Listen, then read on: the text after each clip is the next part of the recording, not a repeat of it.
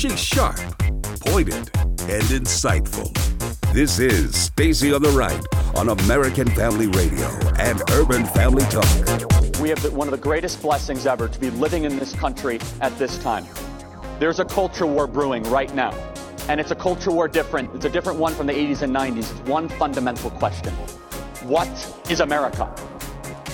You are on the front lines of the war against communism coming back to America under the guise of democratic socialism. I want everyone to take to heart Donald J. Trump is never going to let it happen. And as he said to Congress, America will never be a socialist country. There are a whole group of people that say you can have a faith, just leave it over there. Just don't bring it out of your house. And one of the greatest challenges we have to religious liberty in this modern day is people that actually claim a faith that don't live their faith. I tell people all the time, if you have a faith, live your faith. People that only practice their faith on weekends, I try to remind them, things that you only do on weekends are called a hobby. And now, Stacey Washington. Welcome back to the program. Hour 2 of Stacey on the Right here, live and direct to you from CPAC 2019. And it's my pleasure to welcome, he's actually been on the show a few times before, so this is not inaugural or anything, but we had dinner together last night for this organization. He gets all these radio industry and media professionals together, and we all sit down and I had a cowboy ribeye, which I can't tell you. You know, if you invite me to dinner and feed me a cowboy ribeye, you got cred with me that lasts. That credibility, it lasts beyond the dinner itself. And so I said to him last night, you will swing by, will you not? And he, true to form, emails me, like, I think it's an hour ago, and he's like, what time do you, like, I'm swinging by, right? I'm like, yes, thank God. So we have Horace Cooper. He's one of the co-chairs of Project 21, along with me, and I'm so excited about CPAC this year, besides the fact that I get to broadcast from Radio Row for the first time, also because I feel like there's a different energy under President Trump and under the kind of swamp mechanism that we see operating. There's still a lot of hope and a lot of things that we can get done in the remaining 2 years of President Trump's run. And then I'm not sure if you're making announcements today on the show about possibly some things you're working on, but you just go for whatever you've got going on.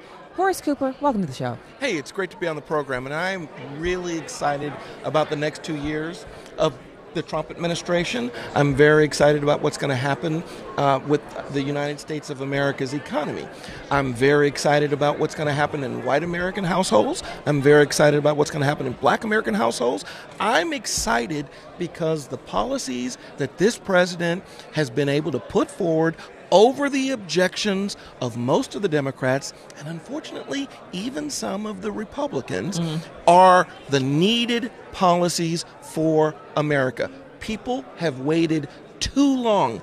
They sat through the Barack Obama 8-year experiment in socialism, and they discovered that it was the pork and beans and wieners phase that they were supposed to live through and think it was great.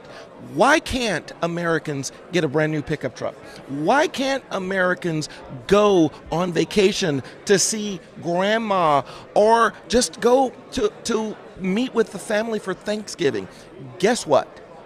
Since Donald Trump has been president, we've set a record of new car purchases. Now, everyone says, well, of course there's more vehicles being purchased. There's more people. The population has grown. But that's not true. Under the Barack Obama administration, we set records for low automobile purchases. We set records for the most staycations. It's a glamorous way of saying, I can't afford a vacation, and so I'm just going to hang out at home. And we set records for falling air travel. Under Donald Trump, more Americans went on their first vacation in 10 years. Under Donald Trump, we bought more vehicles. Under Donald Trump, more people got to go someplace for Thanksgiving. This is how the American dream is supposed to work. The government helps you to have more in your pocket, not hinders you. So that's what I'm excited about.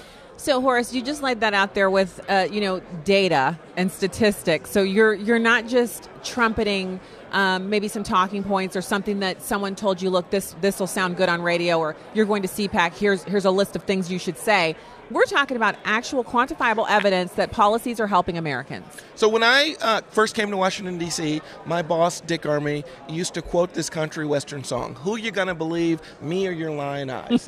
What the Democrats say to the American people every day under the Trump administration: ignore that raise you just got.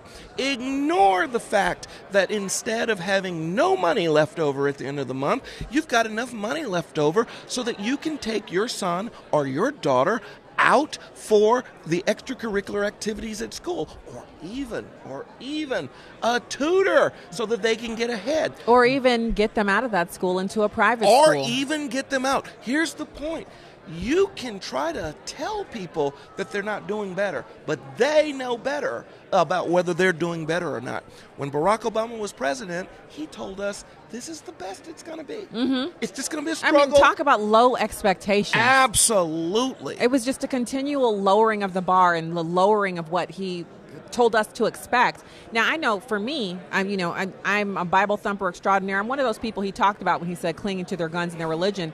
And I just prayed. I was like, Lord, I'm having a panic attack. This man has been elected. It's obviously judgment time. But please help us to do well and give us the means to work and earn a living and not be impacted by the fact that this man is the president. And I don't know if it was just my day or what, but God was like, just work and you're going to get what you need. And we did. We did well under President Obama.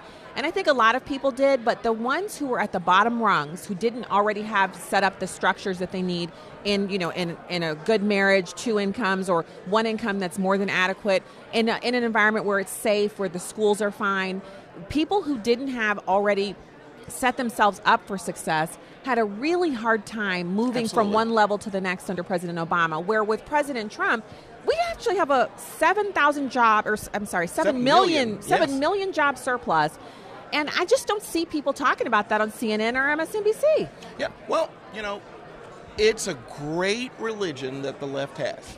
And they've got 2 of their great evangelists. One is called MSNBC, the other is called CNN, and those 2 evangelists try to talk to the choir about why the real problem is what Michael Cohen, convicted liar, has to say, and not what's actually important to us. Here we have, in the United States of America, a very, very consequential question. What's going to happen on the Korean Peninsula?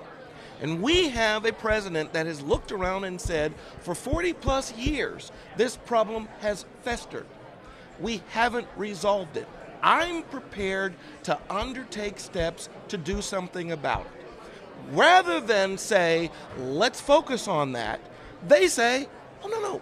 Let's get some guy who has already been convicted of lying. Let's spend a whole day in Washington, D.C., all the cameras, all the focus, all of the attention. Let's send out little Twitter alerts updating every 10 or 15 minutes about that. They have a religious view, and they have religious adherents. It's just that the gospel that they preach is not a gospel that will save you. It's not a gospel that will lead to success. It's a gospel of misery. Well, I agree with you, but I think what makes it most real, what makes it most real for me is that one of the things that is actually happening is we're talking about real people. And so for some families, they really are finding themselves in a place they've never been in before. And other families, during the Obama administration, they couldn't even fathom this. And so it's the same people, right? The same people who were struggling under Barack Obama are now seeing doors open. They're seeing bonuses. They're seeing opportunity for advancement where they can leave their company and have their company fight to keep them stay. And I think that's a modicum of success. Where can people find more of what you're doing and get a chance to, interface with your work? Check us out at www.nationalcenter.org, or you can follow us on Twitter at Project 21. Fantastic. So, Horace, thank you for dinner. Thank you for coming on the show today. Always a pleasure. Always good to see you and talk to you. Horace Cooper, he's, an attorney, obviously. I'm not an attorney. I don't play one on TV.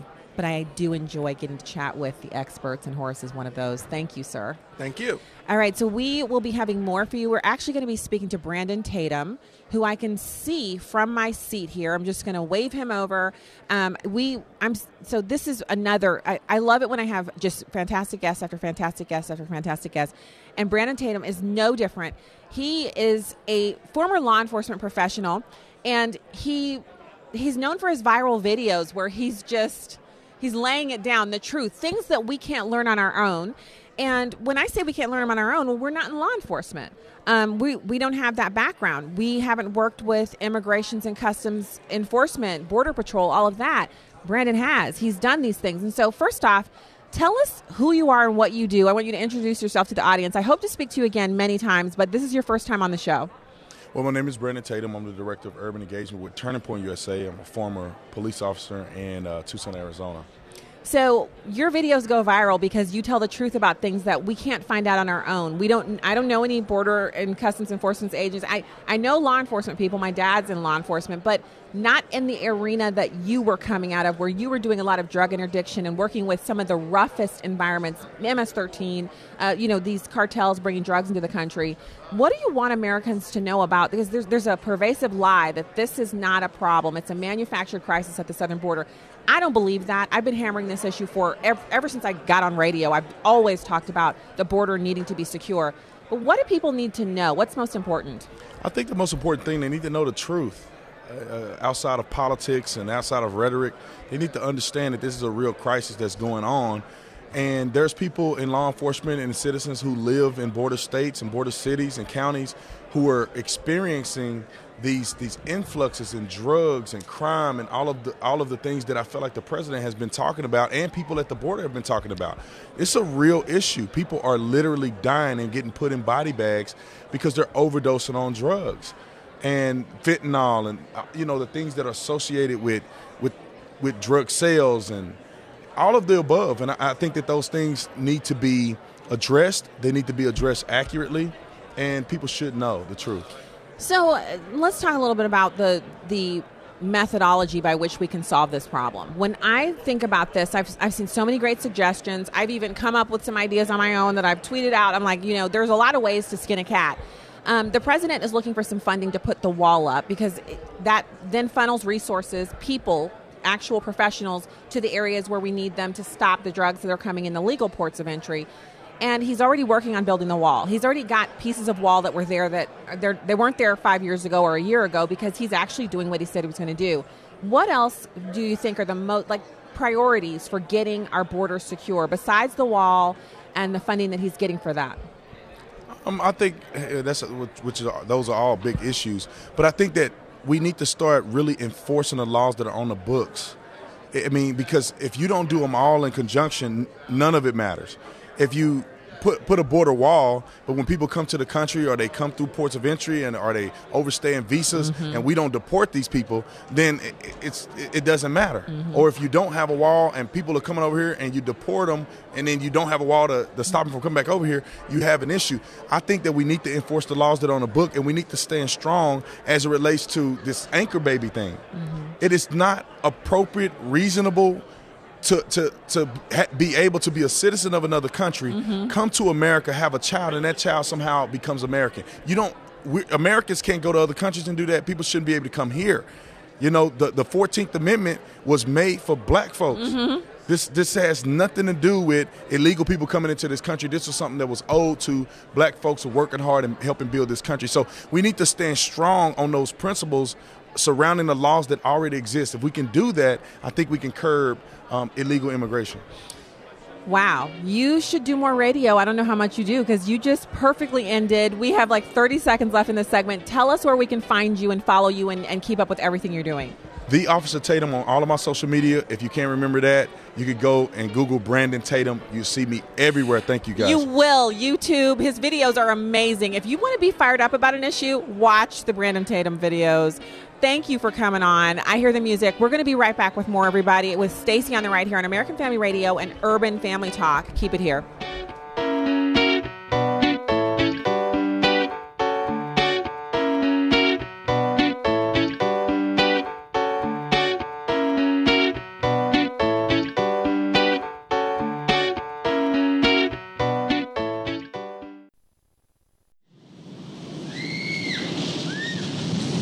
Are you still stuck on the healthcare roller coaster?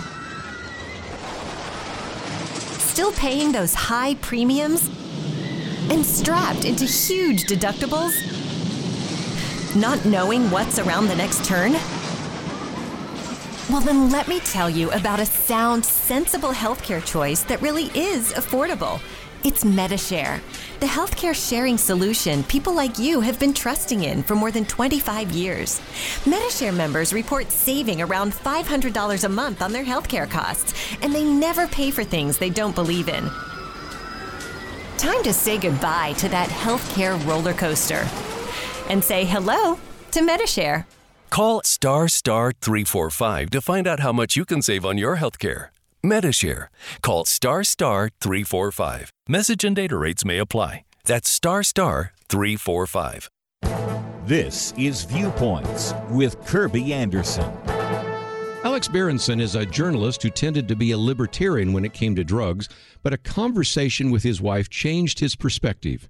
She worked as a senior psychiatrist at the institution housing people diagnosed with psychotic disorders, like schizophrenia. She mentioned in passing that, of course, a patient had been smoking pot all his life. He asked why she said, of course, only to find out that all of them smoke marijuana and that he should check it out. He did. The medical literature is replete with links between marijuana, mental illness, and even violence. But you would never have heard that. Berenson says he has never seen a story where the gap between insider and outsider knowledge was so great or the stakes so high. At a time when most states are legalizing marijuana use, medical professionals are finding greater dangers with increased marijuana use. In his article and radio interview, he cited medical literature that challenges many of the myths perpetuated by advocates of medical marijuana and marijuana legalization. We're told that marijuana has many different medical uses. Actually, it's been shown to work in just a few narrow conditions. And we're also told that it's very effective for pain relief, yet it does not seem to be the case. As I've mentioned in previous commentaries, the National Academy of Medicine found that cannabis use is likely to increase the risk of developing schizophrenia and other psychoses. The higher the use, the greater the risk. Berenson then explains how this can lead to more violence. Most schizophrenics are not violent, but the latest medical literature has found that 1% of them are more violent.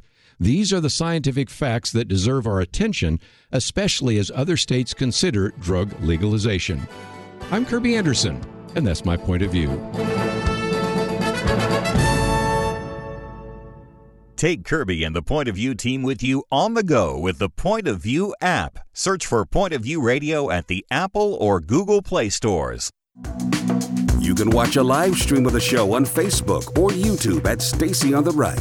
Now, back to the show on American Family Radio and Urban Family Talk.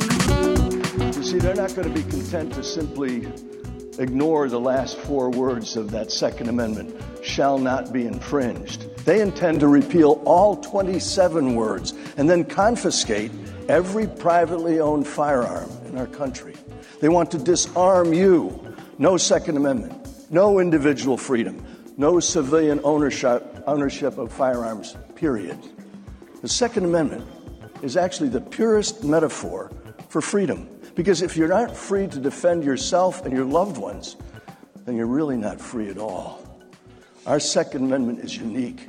There's no other country that has anything like it. But if the disarmament movement succeeds in taking over our government, every one of those God-given individual rights, liberties, and freedoms guaranteed by our Constitution will be up for grabs. That means the America we know now will be no longer. It will cease to exist. Hey, welcome back to the program. It's Stacy Washington, host of Stacy on the Right here on American Family Radio and Urban Family Talk. It's my pleasure to welcome our next guest. It's Dr. William J. Murphy of Good Government Now. He's coming on to talk about this proposed inherent contempt enforcement rule for the United States House of Representatives. The website is goodgovernmentnow.org. Thank you so much for joining us today. Hi, Stacy. Thank you for having me. Great to be with you. I'm really fascinated by what you have here. We're talking about contempt enforcement. So explain to me and the listeners exactly what it is you're trying to do. Sure. This is very simple. We're looking at the problem of when the United States Congress issues a subpoena or requests information from the executive branch of government, and they encounter difficulties where there's a refusal either to show up to Congress to testify or to deliver documents. We've seen this. We've seen this happening. Absolutely, and it's been on the rise. There's really a bad kind of historical trajectory to this, and it's been getting increasingly worse, particularly the last few years. And really, I think the crux of the problem is that through a variety of circumstances, Congress has lost the ability to impose significant punishment on individuals, personal punishments on individuals, for refusing to obey legitimate congressional subpoenas. And this proposal and a couple of others we have are designed to try to restore this capacity to Congress so that its information requests will be respected. So you have on your fact sheet here that Congress stopped employing inherent contempt after 1935 for 3 reasons. What were those? Essentially, it took too long. The inherent contempt requires that Congress conduct a trial to determine if someone is guilty or innocent of a contempt, and then it punishes them. Those trials had to take place on the floor of the House or the Senate.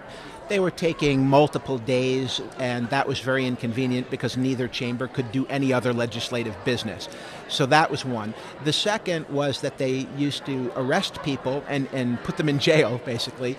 And as soon as you do that, they would file what's known as a habeas corpus petition to challenge the legitimacy of their detention. So that further delayed the program, or the process. And then the third thing was just the process of arresting and detaining people was just seen as unseemly, particularly if you're dealing with executive branch officials who are public servants, and they've probably had a career in public service. For all of those reasons, it just was allowed to fall into disuse.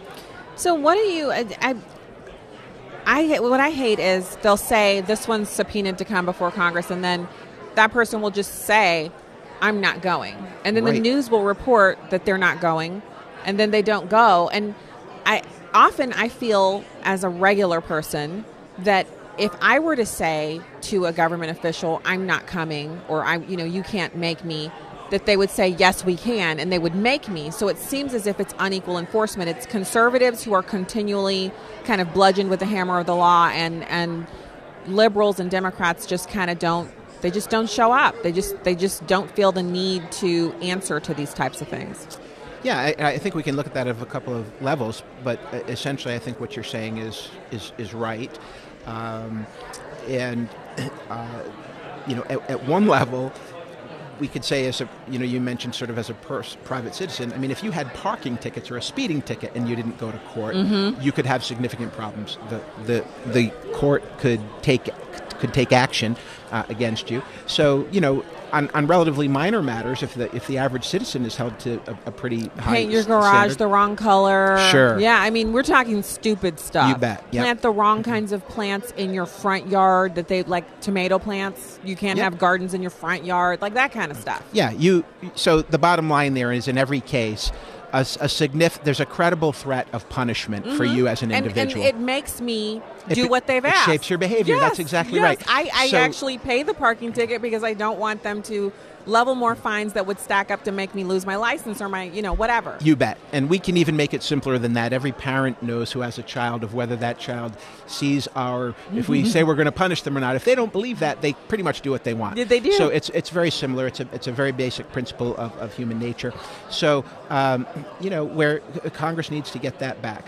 Another problem with this is, in addition, that makes the decline of inherent contempt more significant, is that the executive branch has stopped enforcing the criminal contempt statute for about the last 11 years. So right now, when you hear someone held in contempt of Congress, essentially what's supposed to happen is the Department of Justice is supposed to present that to a grand jury. They're refusing to do that now. So with that gone, there's no threat of jail or a fine for people through the criminal statute. So there's literally that is why there is no threat of punishment now, and that needs to be brought back. So I want to give everybody the website as we wrap up the interview. I think this is super important, but it's not one of those super, the kind of viral issues. No. But this goes to the very heart of whether or not our congressional members are able to get information they need to possibly prosecute someone and to give government officials. Really, they need to be taken down a peg so they don't believe that they're above the law. Where can people find out more about what you're doing and support it? Yes, at our website, goodgovernmentnow.org. That would be all of the information that we've just discussed is available there. And I'll just say in closing, you're absolutely right. It's really about whether the people retain control of government or not, because the Congress are our elected representatives. Mm-hmm. People who are not elected, who are executing policies that Congress directs, must obey and answer to Congress and to the taxpayers. That's what's been lost. That's what we have to reassert. Fantastic. Thank you so much for coming on today. We will speak to you again about this. You bet. I will be looking forward to it. Thank you so much. Perfect. Thank you. Always a pleasure. Thank you so much. So our next guest is a friend of mine who, he hails from the great state of Missouri, but he lives in a town called Tarkio. And his, claim to fame is Americans for Prosperity. He does so many good things. Let's see. Which one is that? That is number 3. I'm going to turn up his microphone here. Work with me. I'm on live radio. Check. 1, 2. There we are. He's right there. And I see Maj Toure, who's going to come over and talk to us as well. Can I have 5 minutes? Okay. So we are talking with Dwayne Lester. Dwayne Lester works for Americans for Prosperity. And, I want to be honest with you. I know you do a bunch of things for them, but what is your official title with AFP? Well, it just changed. First of the year, I became the Content and Trainer Development Manager, which means I'm kind of responsible for making sure that our training is as empowering and as effective as it can be, and our trainers are world class. So you're training the people who go out and train the people who make activism happen. We're training anyone who wants to learn how to make a difference in their community, to break through barriers that are keeping people from reaching their full potential. So if there are barriers that are external to the person, maybe there's a government barrier that says you have to have a specific license to do something, and that government license is unjust. We'll help you break through that. We'll teach you the skills you need to organize people to make a difference. Maybe there are internal barriers. One of the biggest internal barriers that I've seen is this idea that if government doesn't do it, it won't be done. So talk to me a little bit about, I think one of the things that's so interesting about AFP is it's so polarizing. So I really enjoy Americans for Prosperity a lot. They've put on a lot of conferences that I've been to where I've gotten training. Mm-hmm. I've learned a lot. I know quite a few people who work for AFP, and I feel like it's the caliber of the person when they go work for an organization that tells me a lot about the organization. So I know a lot of people like yourself who I've known for years, so it's not a recent meeting. You, Demetrius Minor, so many other people. And you guys all work for AFP, but the reputation is that it's some Koch brothers arm, and y'all just go out there and y'all smash puppies and you stomp on the neck of the little man, the working man. What is the truth about the organization now that you've been there for a while and you've worked in different capacities? What can you tell us about AFP that maybe we don't know? Well, there's it's all true. No, I'm kidding. Stomping puppies in 10 minutes right after this hit. AFP, Americans for Prosperity, and Americans for Prosperity Foundation, which I'm a part of through the Grassroots Leadership Academy, they're part of a larger network of organizations that exist for one reason: to break barriers, to break through the barriers that are holding people back from their potential. That's what our entire mission is about. So, like I said, it could be something as simple as that mental internal barrier that if government doesn't do it, it won't be done. And so we help people realize there are other institutions in society that can handle a lot of the problems we've turned over to government. Things community should be doing that we've turned over to government. For example, when you have a problem with something your neighbor's doing, how often do people actually go and talk to their neighbor? That's a weird concept to a lot of people. Instead, who do they call? You see that I'm giving you all this side eye. I'm like, I don't go to my neighbor. Yeah, but we go... when someone has a problem with their neighbor, how often do they call the cops or go to City Hall or talk to them? Because we have turned to government to solving so many of our problems that community could solve, or business could solve, or education could solve. And what you're saying is, if we go to the neighbor and talk, even if it takes us a while to hash it out, if we keep the government out of it, that means no new laws, no new regulations, no new infringements on people's rights. Right. And one of the I don't know how much time we have, but this story, I had someone. You got a couple minutes. I was telling someone, if someone's lighting cherry bombs at 10:30 at night on July 3rd, because in my town, the ramp up to 4th of July is nothing but complaining about people doing things they shouldn't. And my response is always the same. Yes, we should really look to government to decide when we can celebrate our freedom. Doesn't make much sense. No, it doesn't. But if your neighbor's blowing up cherry bombs at 11:30 at night and you need to go talk to them, that should not be the first time you've talked to your neighbor. Because if you talk to your neighbor before that, he'd know you work in the morning, and he shouldn't be doing that because you have a relationship that he respects. And so since we turn to government so often, we don't have those relationships to turn to. So we just call 911, and then that's a police visit, and now you and your neighbor don't get along. Exactly.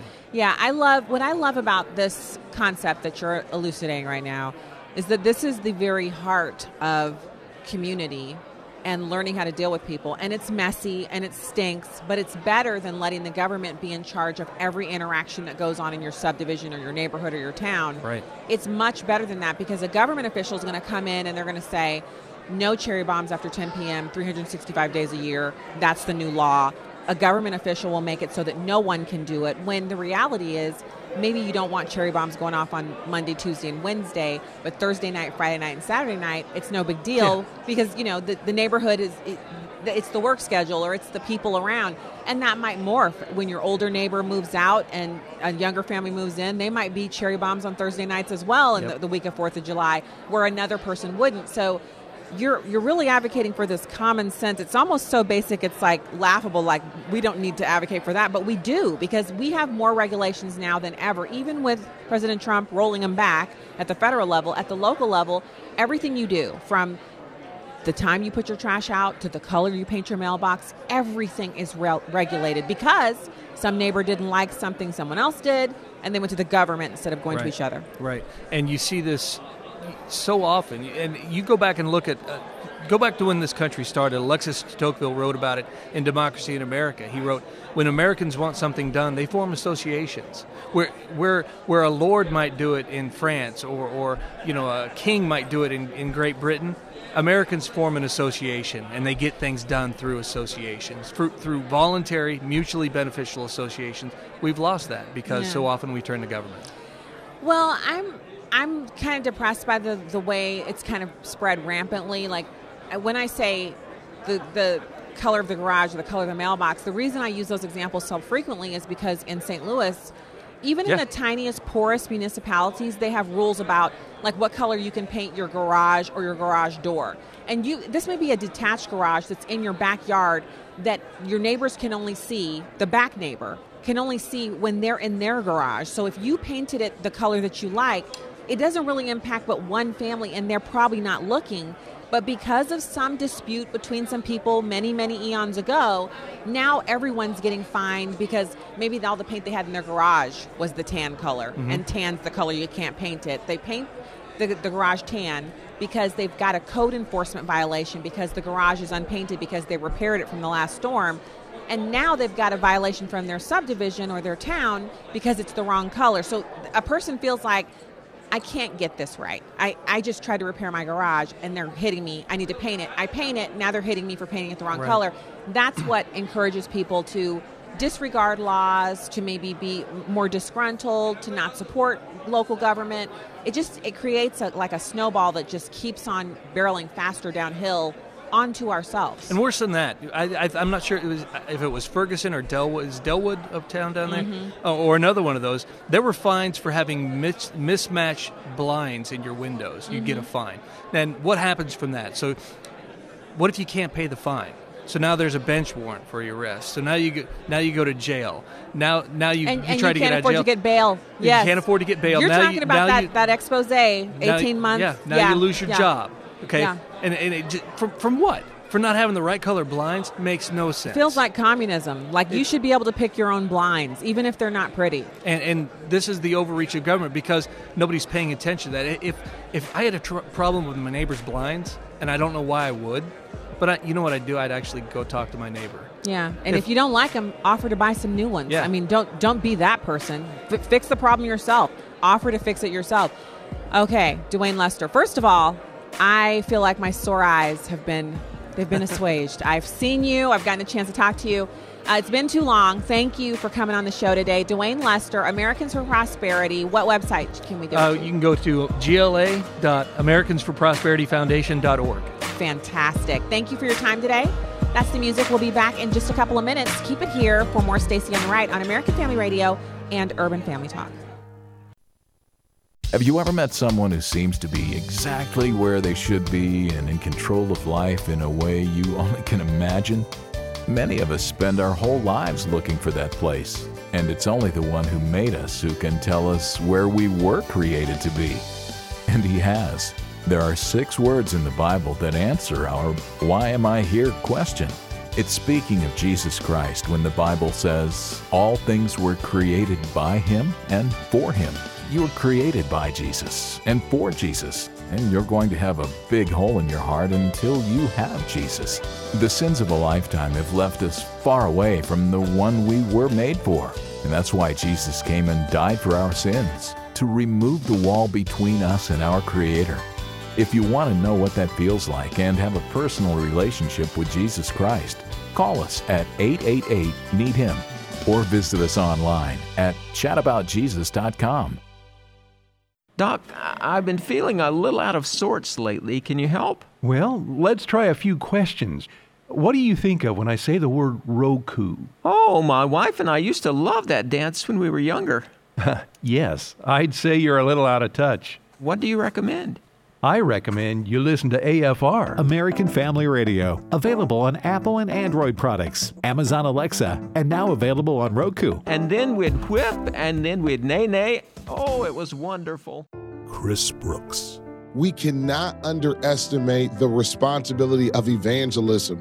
That is why shows like this, Equipped, which is committed to equipping you every day to live, share, and defend your faith, are extremely important, because anyone who does not confess Jesus Christ as their Lord and Savior is outside of God's saving grace.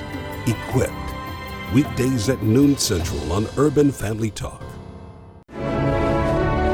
It's The Candidates with Brett Baier. Julian Castro, former Secretary of Housing and Urban Development, announced his presidential run at a rally in San Antonio. It's time for a new commitment to make sure that the opportunities that I've had are available to every American. Charles Hurd, opinion editor for the Washington Times. He's running for vice president and is probably in a very good position to do that. Amy Walter, national editor of the Cook Political Report. Of course, he may be competing with another Texan, Beto O'Rourke, for the Favorite Son of Texas award. Chris Direwalt, Fox News politics editor. The person who's going to go up against Donald Trump is going to have to be tough and is going to have to be thick-skinned and have to be able to deal with it. But he does not seem like he has been through the ringer. He does not seem like he is battle-tested. You can hear more of this series at foxnewspodcast.com or wherever you download podcasts.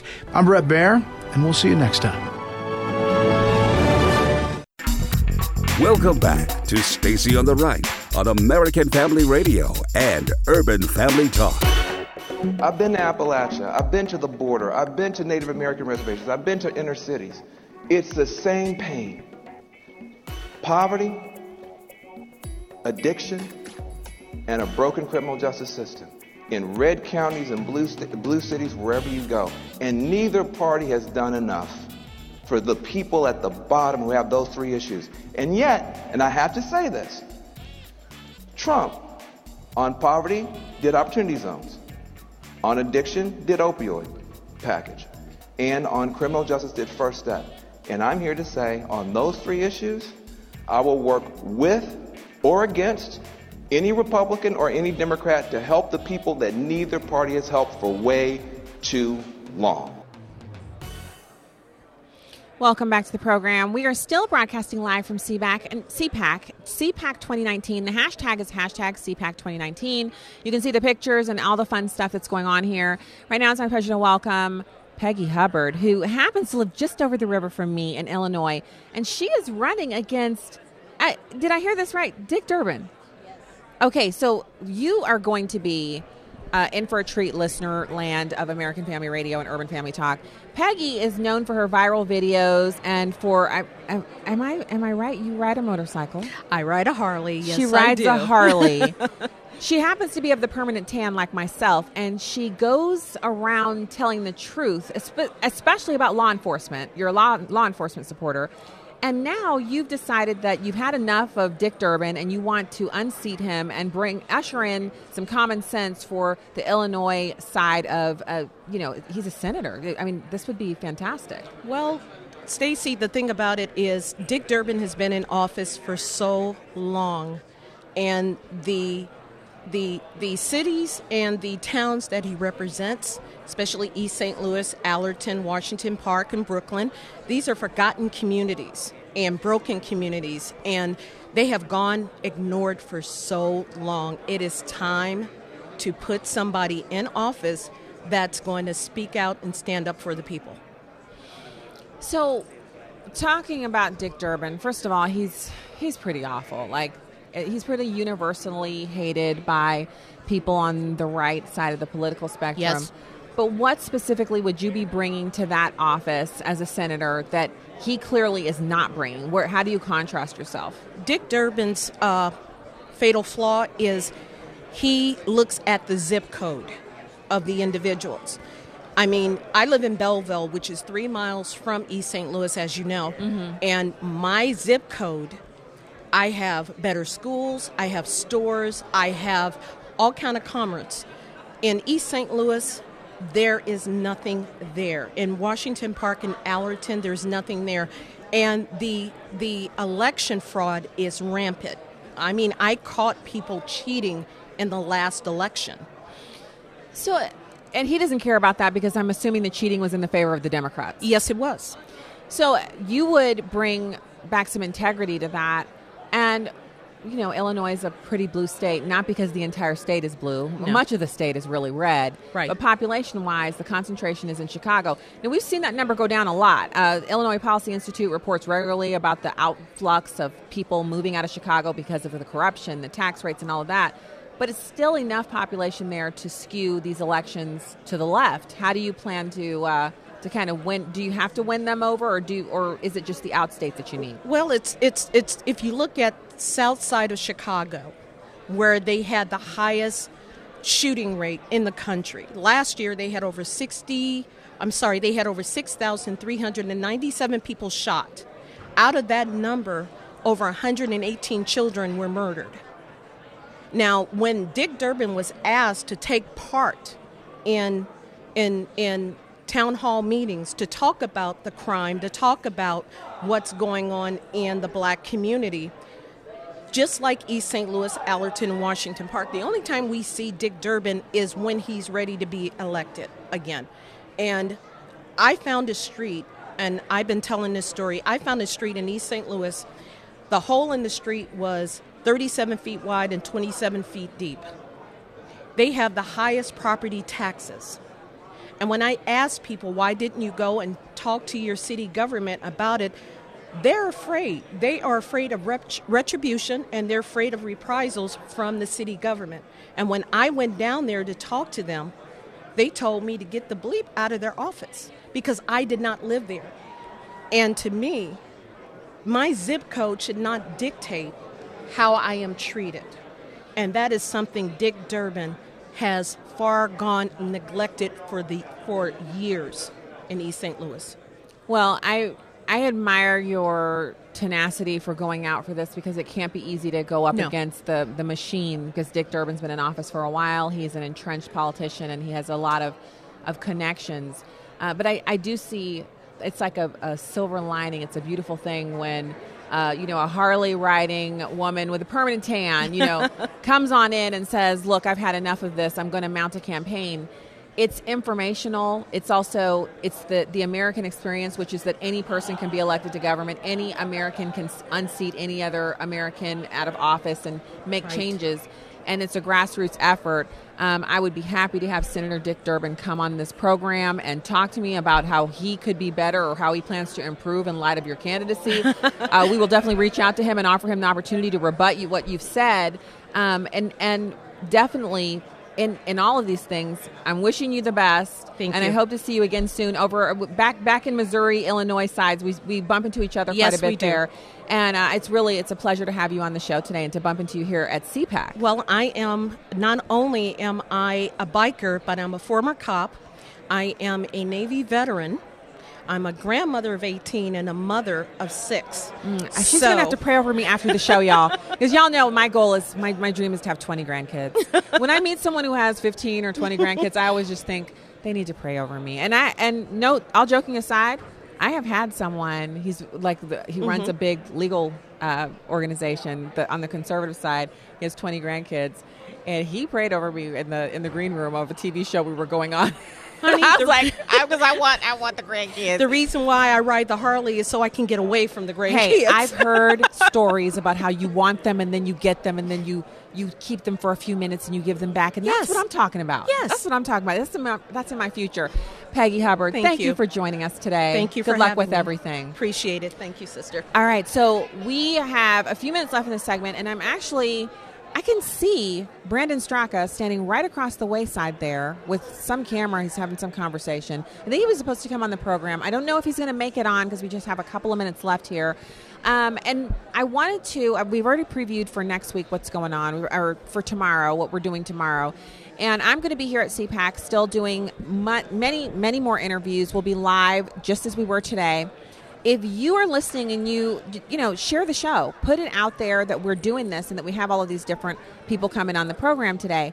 I want to give you some more information about what's going on at CPAC. We have the activism boot camps that are going on, fake news, quality journalism in a fake news world, like Heritage Action, also stopping our Pelosi problem. These are like different rooms where you can have a boot camp where people are doing what they're doing. And then there's also emerging conservative policy issues. And I'm planning on Friday, I'll have time in the morning to get together and do some stuff. Some of the speakers from the general session, it'll be Glenn Beck, Candace Owens. There's going to be a couple of panels, Byron York, Lisa Daftari, Buck Sexton, and there'll be others. Kellyanne Conway will be here, Jerry Falwell. And Donald Trump Jr. will be live from the CPAC stage at 10:45 a.m. And then we have Katie Pavlich, Joni Ernst, and Pete Hegseth is going to be here to moderate a conversation. And then there's going to be some information about the Middle East, conversations there, et cetera, et cetera. So we'll be doing all of that right here, right here from CPAC. And I'll try to get, if not some live streams, maybe some images that we can share online social media that you guys can get a chance to take a look at. And we will be having just so much fun. Yeah, actually, we have a few minutes left in the segment. We're going to spend it with Deneen Borelli. I see her. She's making her way over. Deneen Borelli has a show on CRTV. And she is someone that I've known almost since the beginning. One of the very first people that I met when I was doing some activism and doing some radio was Deneen Borelli. And she's just been amazing ever since then. We have to update ourselves on what exactly is going on. I know she's got a television program over at CRTV and and lots of other things. She and Tom are now just joining us here. Deneen, thank you so much for being with us today. What's up, woman? A lot. It's my first time broadcasting from CPAC. You are just doing it all. I don't know about all, but I'm doing this. So we have a few minutes left in this segment. I wanted to cover, first off, where are you now? What are you working on? What are you doing? Okay. I'm with Blaze TV, and it's Conservative Review and Blaze. They merged, so it's now Blaze TV. And I was a speaker here this morning at CPAC, which was really awesome because it was a great crowd.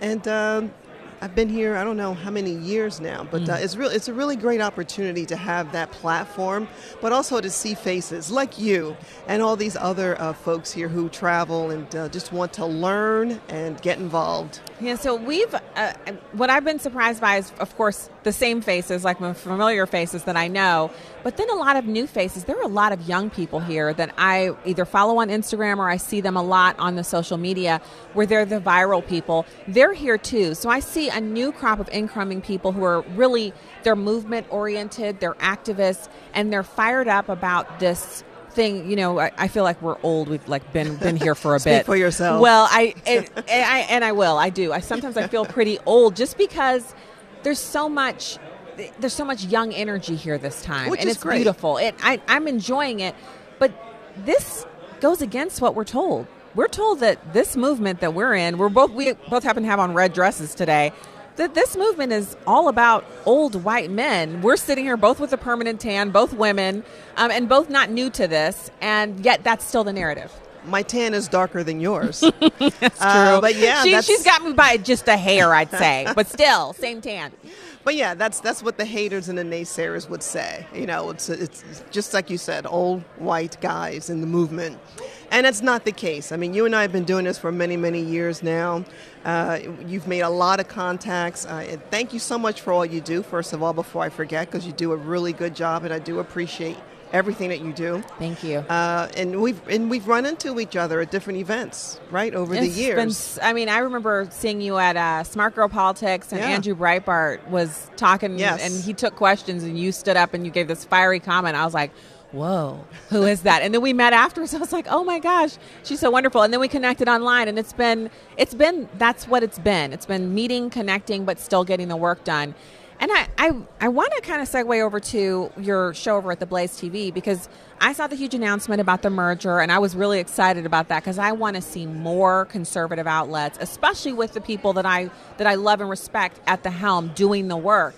What is your show about there, and how can people find it? Well, sure. Folks can go to blazetv.com, and they can also go to the Facebook page and my Facebook page as well. And I have my videos that come out. It's called Here's the Deal. And it's usually the hot topics of the week. And I try to educate and update people on, and try to make it a little entertaining as well. It's a short video, so people won't get bored with it. But it's very informative, and it would be great for folks to check it out. So I'm wanting people to do that. I want you to go over there and check out Deneen's content at Blaze TV, but also to share it, because the shorter videos, the intent is viral. You send that out, and you want people to see it who maybe wouldn't normally see it. So it's, of course, I'm going to enjoy it, but it's geared towards people who maybe they don't know why we oppose X or Y. Why do we care so much about the border? Why do we care so much about the swamp and draining it and getting some semblance of order back in D.C.? You're explaining that. You're telling people in a short soundbite, this is why. And the point is for us to share it and get it out there so more people can understand where we're coming from, and we can grow the movement. I'm looking at your lineup. You're jammed. Y'all have a lot of nice new faces over there. You have our standard bearers like yourself. Where do you see it going now that you've merged and you're kind of bulky, you're kind of strong, and you've got a nice stance going on there? Where are you guys headed? Just going up. I love it. I love it. Blowing up, as the young ones would say. Yes, as the youth would say, blowing up. So you'll be lit. Maybe that's. I'm not sure if I'm using that correctly. That too. Perfect. Well, so Deneen Borelli and Tom, who's smiling and holding up holding up the background for Deneen. Thank you so much for coming on today. It's always a pleasure to talk to you and to see you. And I just heard the 1 minute warning from my producer. That's a whole show broadcast from CPAC. Well, what if we don't want to cut in 1 minute? Who's that producer? It's Devin. And what he'll do is he'll be nice about it, but he'll just cut us off. We'll still be talking. And when he'll cut us off, we'll just be talking to each other. I want to encourage everybody, if you're listening to us from anywhere, good evening from the Heartland. Thank you for making your home at American Family Radio and Urban Family Talk. Stacey Washington, host of Stacey on the Right here. And I want to encourage you to hit the subscribe button at StaceyOnTheRight.com. And I'll be back with you tomorrow. Until then, good night and God bless. We'll be with you again tomorrow.